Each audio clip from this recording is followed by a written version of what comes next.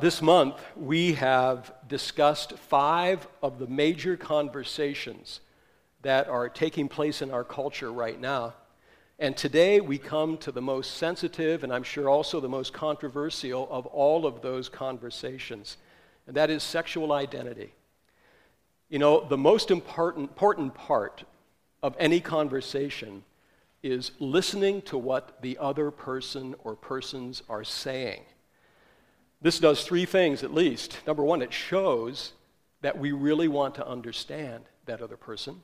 Number 2, it also shows that we see the value and the dignity of that other human being, that we're willing to listen carefully to what they say. And then thirdly, it's only accurately listening that makes it possible to accurately respond. If you don't have good listening in a conversation, then what you usually end up with is a big shouting match where it just drives people apart. So I want to begin this morning by asking our church family to listen to a woman named Vicki Beeching, who is a woman who grew up in church. She went on to become a really well-known Christian artist, songwriter, singer. I wouldn't be surprised some of the worship songs we have sung were written by Vicki.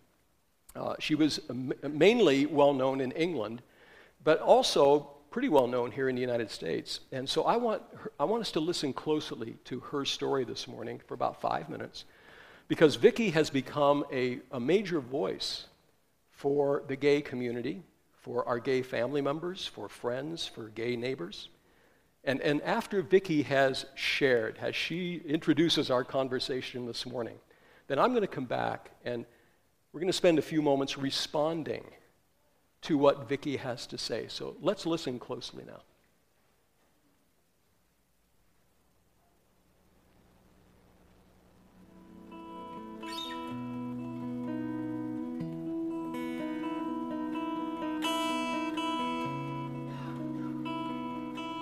You've either made me someone that can follow you or someone that can be gay, but how could you have made me both, and what am I supposed to do with it? The church is a really, really difficult place to grow up as a teen if you know you're gay. I'm haunted by many stories of LGBT youth who are Christians who've shared their stories with me, stories of terror, of fear, of a secret life lived behind closed doors. Many of them carry this secret long into their adulthood. Some of them never actually reconcile themselves with it. There's one particular story that keeps me awake at night, most nights in fact, about a young girl who grew up looking like the poster child of Christianity, the perfect Christian kid, except she knew from the age of 13 that she was gay, and she didn't manage to reconcile herself with it until she was 30. That story keeps me awake at night, predominantly because it's my story. I remember one night when I was 13, kneeling down on my bedroom carpet and soaking the carpet with my tears, just sobbing, wanting God to take my life away, saying to God, this is too hard, this burden is too much. You've either made me someone that can follow you or someone that can be gay, but how could you have made me both, and what am I supposed to do with it? That was a night where I genuinely, all I could see was darkness, and I desperately wanted my life to be over.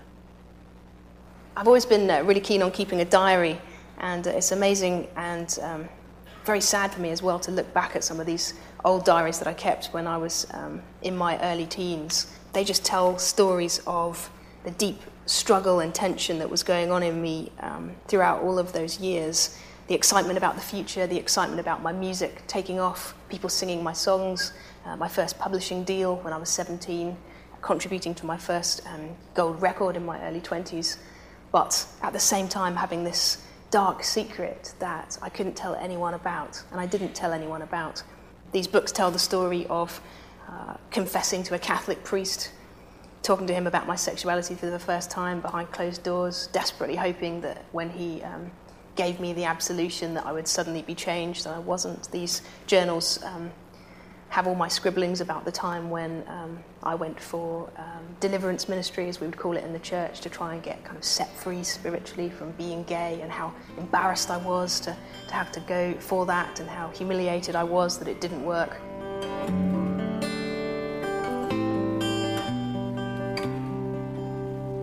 I reached a real breaking point in 2008. I was 28 and I was living in California at the time and basing my touring out of there. And 2008 was the time when Proposition 8 was setting everybody at war. The mega churches, the big evangelical mega churches of California had risen up in unity to stand against same-sex marriage, and somehow, unbeknown to me, I found myself dragged into it. Lots of the people that would book me to come and sing and play suddenly would have these moments in the service where they would rally their congregation, prepping them ready for the vote. And very unwillingly, I found myself almost becoming part of the soundtrack to standing against same-sex marriage in California. I found myself standing there singing and playing, feeling completely torn in two, literally fractured inside, feeling like I had to choose between my faith, the ministry, the career, the community I was in, and who I was inside. And it began to take such a toll on me, I began to feel incredibly ill. I ended up going to a doctor in San Diego and saying to him, I need you to run tests on me, I don't think everything's okay. I wasn't prepared for the answer that I got back when we'd finished all the tests. The doctor set me down and said, I actually have some really bad news for you. He said, you've contracted a really nasty autoimmune condition. You've pushed your body so much that this is actually really, really serious. And he said, to my great surprise, that the treatment I needed was chemotherapy. The autoimmune condition I had is related to quite nebulous causes. There aren't any known physical causes, but having talked with a number of specialists, the number one thing they keep coming back to saying is, I bet you can name a really, really traumatic, stressful issue that's going on inside you or that you've been through. And they just said, I bet something comes to mind, doesn't it? And I said, yes, it does. And they said, well, that's most likely to be the reason why your body's crying out for help. I decided I didn't want to have chemotherapy in America because I was far from home and felt like that conservative Bible Belt culture was actually a major part of the contributing factors of why I was ill. So I decided to come back to the UK and I started the treatment. I really hope that my story somehow, and all the countless other stories of the LGBT Christians who are speaking out at the moment, can really unify into this one cry that says to young people, you don't have to choose between your faith and your sexuality. You're not alone. Things will get better, and God loves you exactly the way you are.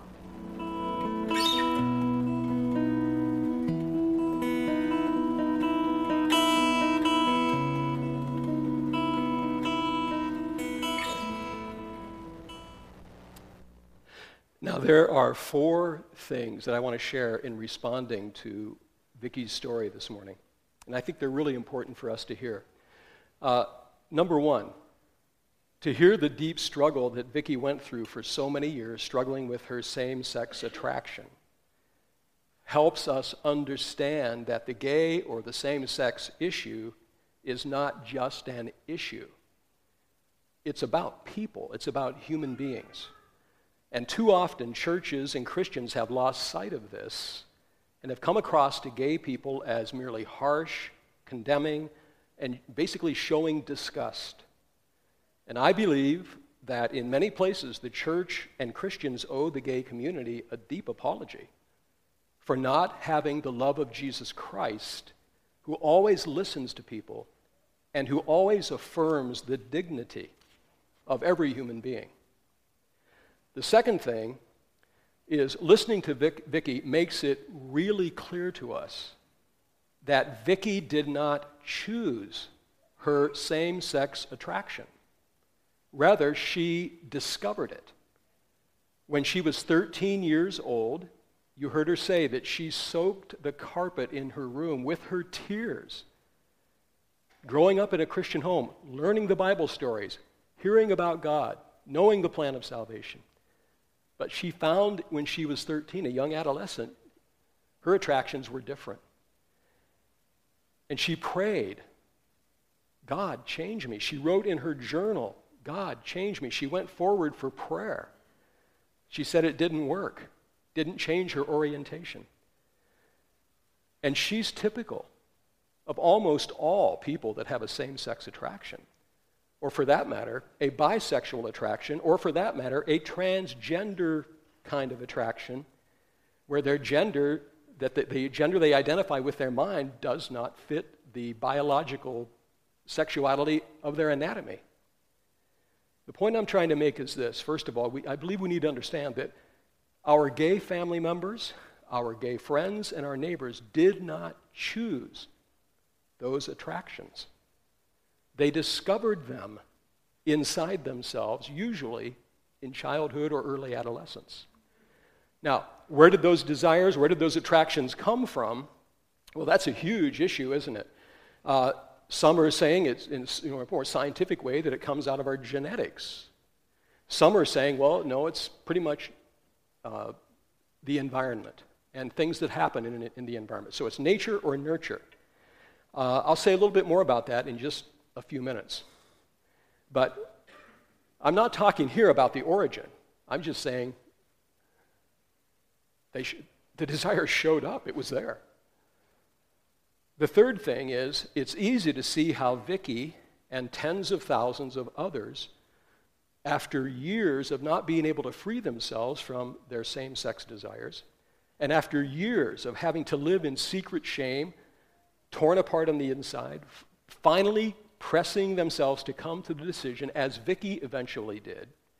And she uses the word reconcile, to reconcile her sexual attraction by coming to believe that this is the way God created me, to accept this as their sexual identity and to come out boldly from their secret shame and demand equal rights with every other human being. I think we can see how that could happen. They are simply acting upon the human value which says this, that no human being should be forced to live a secret life alienated from who they really are. And you know what? That happens to be something that we Christians also deeply believe as well. We believe that God's desire for every human being is that they be whole and complete, not fractured and split apart on the inside from the outside. We believe that value. Now, when I first listened to Vicky's story, and it's been at least a year ago, I'll tell you what, and especially when she made that statement, she was 13 in her room and she soaked her carpet. I want to tell you something. That deeply moved me. I had a great compassion toward her as a junior high girl. And I believe if we have the heart of Jesus, that we're going to be entering into the sorrows and the struggles of people like Vicky. And she had to live all those years in her shame. She was never able to tell anybody her secret. And we can totally understand her longing to reconcile who she was on the inside with her identity on the outside, to be that whole and complete person, to not keep on hiding who she was. Now, here's where we come to our fourth point this morning. And we're going to spend time on our fourth point. I want to use Vicky's own word that she used several times in that video. She used the word reconcile several times. She referred to that as her deepest longing, her deepest need. Now, what does that word reconcile mean? It means to unite what is split or torn apart by conflicting opinions or desires. Now, usually we use the word reconcile in reference to two people who are in a fight or in a big disagreement, just differing opinions. And you know, that kind of reconciliation is really hard. To bring disagreeing people together, that's really hard. But the kind of reconciliation that Vicky refers to is even harder, because that's when you have conflicting opinions inside of yourself. One part of you doesn't agree with the other part. One part of you might even hate the other part of you. And so you're torn apart from yourself. Then the word reconcile means putting all the parts of who you are into harmony inside of one person so that you can be your true self. And it is at this point that all of us, like I said a moment ago, whether we are heterosexual or homosexual, the entire LGBTQ community, all of us have one thing that we need in common, and that is to be reconciled with who we are on the inside and the outside, to become the person God created us to be.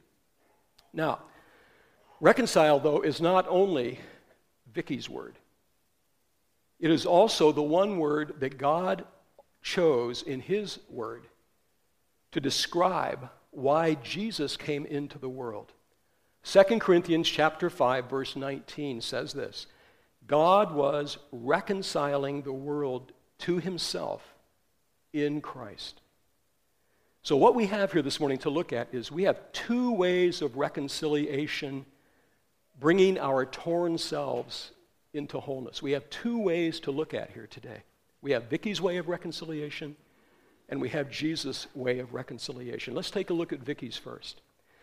Vicky's way of reconciliation is based upon the deeply embedded power of her same-sex attraction that she discovered early on in her life, and so deeply embedded inside of her, so surging, so strong, that it just had to be her sexual identity. How could it be otherwise? That's how she felt. This is who God made me to be. I was born gay. And I'm going to take the courage now to be who I am. I'm going to step out and be the person God made me to be. And then Vicky closed her story by saying something that was directed especially to young people. She said this: you don't have to choose between your sexuality and your faith in Christ. God loves you exactly the way you are. Now, we're going to come back and talk about that statement in just a second. But let me make this point. What she is saying comes out as such a liberating and persuasive message that it has carried our culture all the way to the Supreme Court and to the very redefinition of marriage. So strong and such a persuasive argument. And I'm not questioning the sincerity. I am not questioning one bit the sincerity of Vicky and tens of thousands of others. I'm not questioning their sincerity. What I would question, however, is the basis upon which and the path through which they are finding their reconciliation. So let's take a look at the way Jesus brings reconciliation to our torn selves. First of all, Jesus teaches us something very, very important about our desires and our attractions that we find within ourselves. In Mark chapter 7, he has a fairly long discussion about this, verses 14 to 23. Let me give you the context before we read through it. The disciples had just eaten some food without observing the ritual hand washing that the religious leaders of that day considered among the most important tenets of their faith. Okay? Never eat food. You had to wash your hands, and they were, I guess you would say, sort of, it was a religious obsessive compulsive disorder or something. So anyhow, the disciples, Jesus was setting people free from that kind of external crazy religiosity that we get caught up in sometimes. That means really nothing. And so Jesus was going to say something to them like this. That, he says, I'm much more concerned. I'm all for washing your hands before you eat. I think Jesus would agree. But there's something far more dangerous and deadly for people here than unclean hands. Okay? This is what he says in verse 14. Then Jesus called the crowd to come and hear. All of you listen, he said, and try to understand. It's not what goes into your body that defiles you. Now, what goes into your body can make you sick. If you eat lunch today and eat about a dozen sliders at White Castle, I'll pity you for the rest of the day, okay? So what goes into your body can make you sick. But Jesus says it won't defile you. So what does that word defile mean? He says, you are defiled by what comes out of your heart. The word defile is simply the word for getting dirty, getting stained. Like our clothes, they get dirty, they get stained, they need to be washed. So the word defiled means unclean. And Jesus is saying here that our hearts are unclean. And what comes out of our hearts is unclean. Okay, so what is it that he identifies as coming out of our hearts that are those things that are unclean? Well, let's take a look. because the disciples asked him the same question. Verse 17, then Jesus went into a house to get away from the crowd, and his disciples asked him what he meant by the parable he had just used. Don't you understand either, he asked? Can't you see that the food you put into your body cannot defile you? Food doesn't go into your heart. It only passes through the stomach and then goes into the sewer. You know, if we could ever accuse Jesus of giving too much information, that would be the text, okay? He states it bluntly, all right?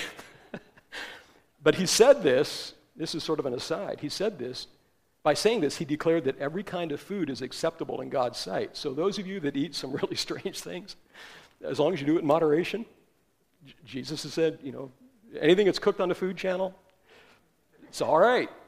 Go for it. I'm not going to join you in some of that stuff, though. Anyway, then he adds this, and here's where he gets down to it. He says, it is what comes from inside you that defiles you. For from within, out of a person's heart, out of the core of our being, out of our very nature, come evil thoughts, sexual immorality, theft, murder, adultery, greed, wickedness, deceit, lustful desires, envy, slander, pride, and foolishness. And he could have extended that list. And all these vile things come from within. Those are the things that defile you. Okay, how did our hearts get into such an unclean condition? How did our desires, the desires that are inside of our hearts, become so tainted and stained? Well, we know the story from the Scripture. And this is certainly what Jesus is alluding to. When God created Adam and Eve, when he created the seed of humanity in our parents, he put all kinds of pure passions, his very own passions and desires. He put them inside of human beings. He gave us 5 senses. And in Adam and Eve, those 5 senses were so alive. Alive with a desire for pleasure and beauty and discovery and enjoying the creation and enjoying each other.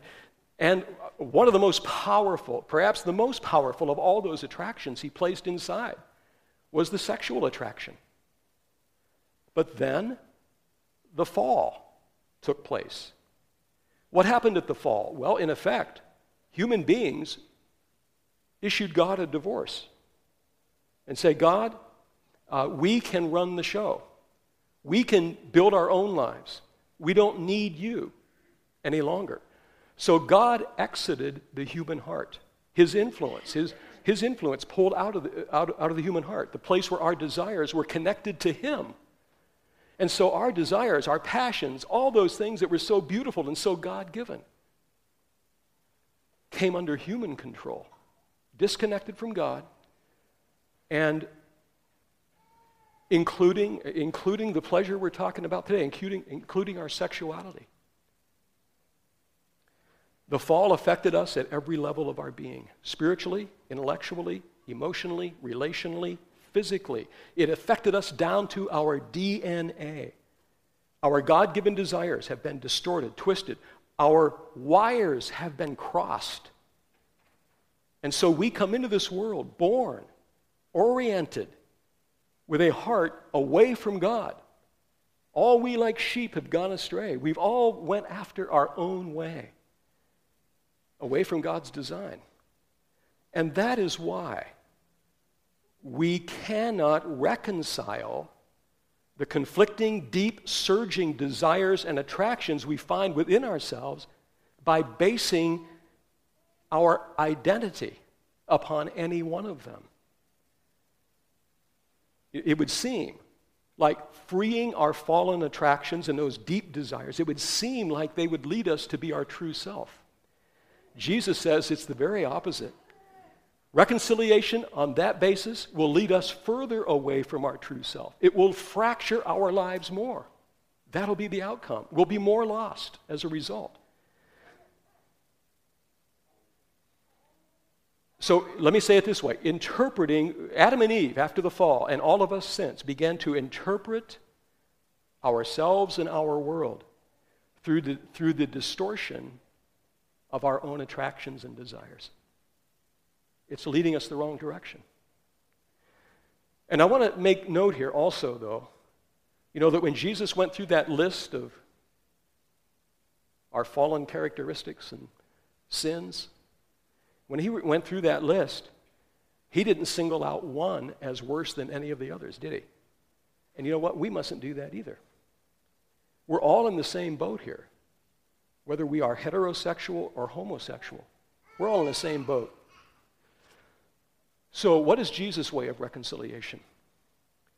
He came to reconcile us from our fallen orientations, our attractions, our misdirected desires, to restore us back to God, to reconnect us back to that God and His attractions. Basically an attraction for Him, a desire for Him that it supersedes all the other fallen desires that try to lead us the wrong direction. 2 Corinthians chapter 5, verse 19, let me repeat it and add to what Paul says there. For God was in Christ reconciling the world. God was in Christ putting torn apart people back together again throughout the world, reconciling them to Himself, no longer counting people's sins against them. And He has given us this wonderful message of reconciliation. It's a message of hope. Verse 21, how did he pull this off? For God made Christ, who never sinned, to be the offering for our sin, so that we could be made right with God through Christ. Jesus took all our fallen, our twisted, broken desires, whatever they are, and all the sins we've ever committed by acting on those twisted desires. He took all of that upon Himself, and He took it all to the cross, the whole weight of that. He took the blame for all the times we've ever crossed God's boundaries, mistaking a fallen desire for God's will. Jesus took the blame for all of that so that we could place our faith in Him and be restored to a relationship with Him that begins a process of renewing our attractions and renewing our desires in line with His own. So Jesus' way of reconciliation would simply, in a nutshell, be this. Discover your true self by basing your identity in a relationship with Jesus. Now, you may be asking, let me raise a few questions here. Does God's Word say specifically that same-sex attraction is on the list of fallen attractions? Does it say that? Yes, it does, and it says it more than once. One of the places where it makes this statement is in 1 Timothy chapter 1, verses 10 and 11, and let me read what the Apostle Paul says here. He says, the law is for people who are sexually immoral, or who practice homosexuality, or are slave traders, or liars, promise breakers, who do anything else that contradicts the wholesome teaching that comes from the glorious good news entrusted to me by our blessed God. Now, I want to make this point. It's not a sin to have a fallen attraction. That's not the sin. If a person is born with, to use what we're talking about today, if a person is born and when they're an adolescent, they discover, wow, my attraction is same sex. They discover that about themselves. Okay, having that same-sex attraction is not a sin. The sin would be when I begin to build my own identity around it and begin to live out and act upon that fallen desire. That's where we begin to walk, that's where we begin to cross God's boundaries, one of God's boundaries. But that could be said of any other fallen desire as well. So sometimes there have been people, and I think maybe Vicky was one of them, who felt like, oh man, I'm not acceptable to God because look at this desire that's inside of me. God, I must not be, no, God loves, He loves us all in our brokenness. That's why Jesus came to be our reconciliation. He wants us to bring our brokenness to Him. Some may be here asking today, Pastor Jim, you are putting an awful lot of weight on this Bible.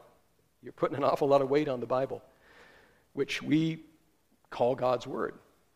And we take our authority in these kinds of issues from God's Word. And now, you may not be convinced that the Scripture is all that authoritative. You might feel like, well, how do you know it's, all that it's cracked up to be? How do you know that? I could take a long time to answer that question. And I don't think any of you want to stay here for another 3 hours, okay? There are some excellent answers to the validity of the Scripture and what it claims to be. But you know what? The greatest of them is this. I put a lot of weight on this book because Jesus put a lot of weight on that book. He said, referring to the Old Testament Scriptures, the better part of it, the first half of it, first 3/4 of it, I guess you would say, he said one day that, heaven and earth will pass away, but my word, it'll never pass away. And then, can we trust Jesus? Was Jesus credible? Is he really who he said he was? Or was he an imposter, a fake, or something? No. I think the evidence stacks up that Jesus is exactly who he said he was, the Son of God, the Savior, the light of the world, the bread of life, the way, the truth, the life. Go on down the line. Jesus taught more about who he was than all the ethical things he taught. He didn't come to teach us a new ethic. Now, he included that in what he did, but Jesus most of all came to teach us who he was, because that's where our reconciliation comes from. He's the Savior, sinless, who died for your sins and mine to set us free so we could really find our true selves. Now, you may be thinking this morning another question. Okay, Vicky's a Christian. From a young girl, she accepted Jesus when she was a little girl. She's worshiped him. She's written worship songs about him. She's prayed. She kept a journal. She took her faith seriously. If she had a relationship with Jesus and was trusting him and praying so fervently that God would reorient her deep desire, and she said it didn't work, well, what's going on here? Why hasn't Vicky experienced a sort of a transformation from her homosexual orientation toward a heterosexual orientation? Why hasn't that happened? Well, let me answer that question by expanding the question a little bit. Why do all followers of Jesus still struggle every day with fallen desires, cravings, attractions that rise up in us all the time? Why is that? Paul answers that question in Galatians chapter 5. He says this, verse 16 and 17. He says, and he's speaking to Christians here who've received Christ. He says, so I say to Christians, let the Holy Spirit guide your lives. Then you won't be doing what your sinful nature craves. So, when we come to Christ, the cravings, those old desires, those old temptations, those old vulnerabilities, they don't suddenly disappear. Our old nature is still there, and our old nature is still craving. But something else has happened. Jesus Christ has entered into our lives. The Spirit of God has come to live in our lives. And so now he comes to bring a strength to us that can enable us to lay aside those other desires. Out of a deeper commitment and a deeper love, now we have a deeper attraction than any of our attractions. Our attraction is to Jesus.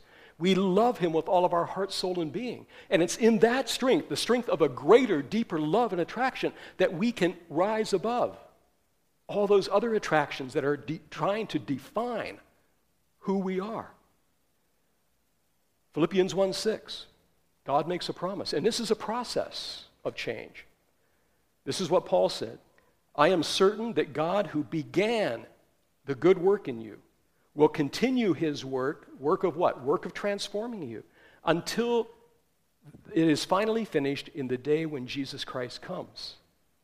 And then Jesus said this about those who would follow him in Luke chapter 9, verses 23 and 24. This is what he said. And remember, he was speaking to an audience of people with all different kinds of fallen desires. All different kinds. He said this, whoever wants to be my disciple must deny themselves. Deny what? Deny the old desires, the old paths. And take up their cross daily and follow me. What does it mean to take up your cross? It means the cross is an instrument that leads to death. So what he's saying here is that when you receive Christ, he wants to lead you into a new life that's centered in an identity in him. But those old cravings are still pounding away, trying to reassert their position. Jesus, our love for Christ and the presence of the Holy Spirit in our lives gives us the ability to put to death, to nail to the cross, in Christ's strength, all those old desires. Now, it won't be easy. It can be tough. It can be hard. But it really boils down to what I said a moment ago, that receiving Christ and continuing to nurture that relationship with him creates in us the most profound attraction we could ever have, the attraction for him. Loving the Lord our God with all of our heart, soul, mind, and strength. When we love God like that and walk with him day by day, then we have the power to deal with all these other struggles and not live them out. Now, this brings us then to a very important point. We need each other in overcoming the vulnerabilities of our brokenness. Vicki didn't find that in any of the churches she was a part of growing up. She didn't find any fellow Christian. She didn't find a pastor. She didn't find anybody. Her age, she didn't find an older mentor. She didn't find anybody in any of the churches she was a part of. And then all through her Christian travels as a Christian singer, she never found anybody that she could share the deep secret of her life with. So she grew up struggling with it. But the scripture says this: share each other's burdens and so fulfill the law of Christ. And what is the law of Christ? The law of Christ is the law of love. I give you a new commandment, that you should love one another as I have loved you. That's the new commandment. That's the law of Jesus. It's the law of love. And this brings me then to the next point. And I believe this is true, that we at Calvary Church are seeking to be the kind of church where any person, no matter what their struggle, no matter what their secret might be, can find a safe, accepting, caring place among people that will listen, people that will care, people that are going to receive them, so that they can find the same salvation and healing and reconciliation that we have found in Jesus Christ. Jesus never singled out one struggle with fallen desires as worse than another struggle with fallen desires. He didn't do that. What he did, he came to open up his heart to every struggling human being, no matter who or what or where, what their background, no matter what. And so may God help us more than ever to be a church that will do the very same thing in this culture that more than ever needs that kind of caring, loving, receiving. You know, there's a new statement. It used to be back in 2 or 3, 4 or 5 decades ago. People believed in Jesus before they would belong to a church.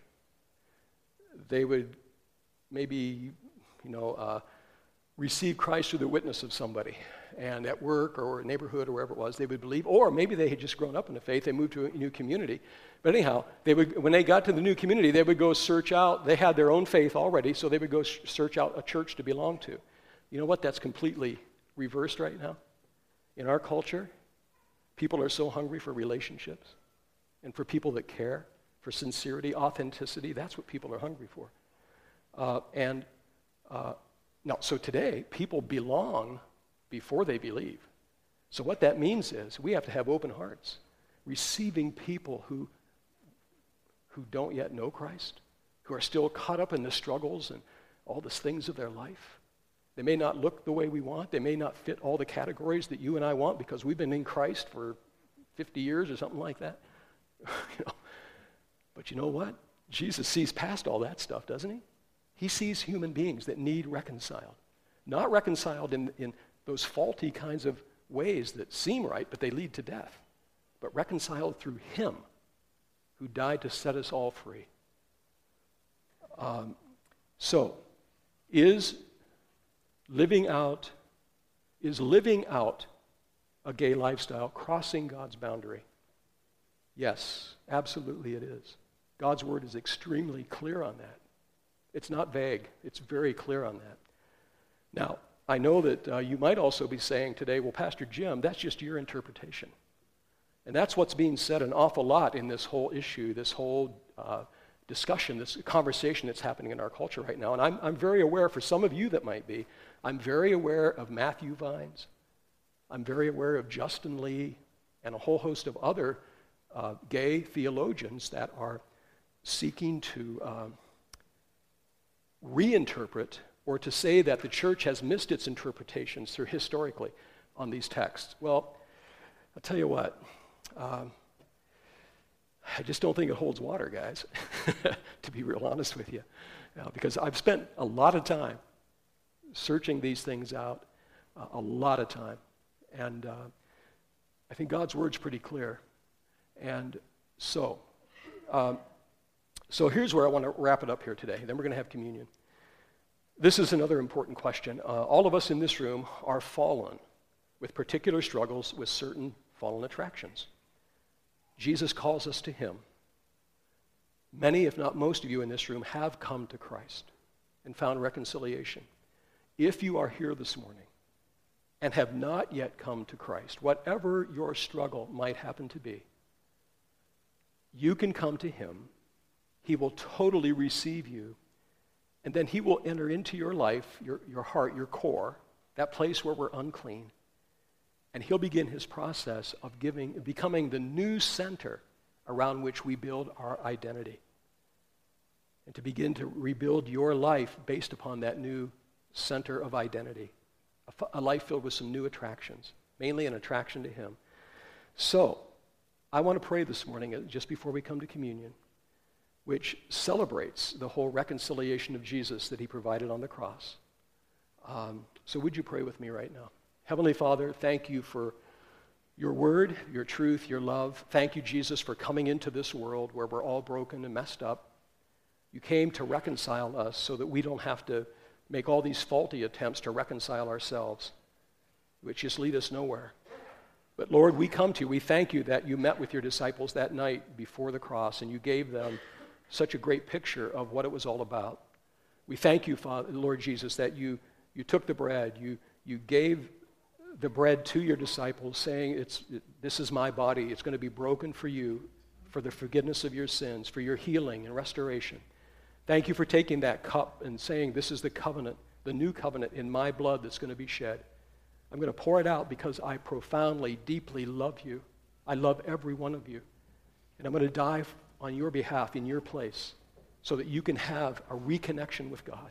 So, Father, we thank you this morning as we come to communion. And may we receive this, Lord, with a spirit of gratitude and care and love, Lord, for a God that loves us so much as to become our reconciler and our Savior.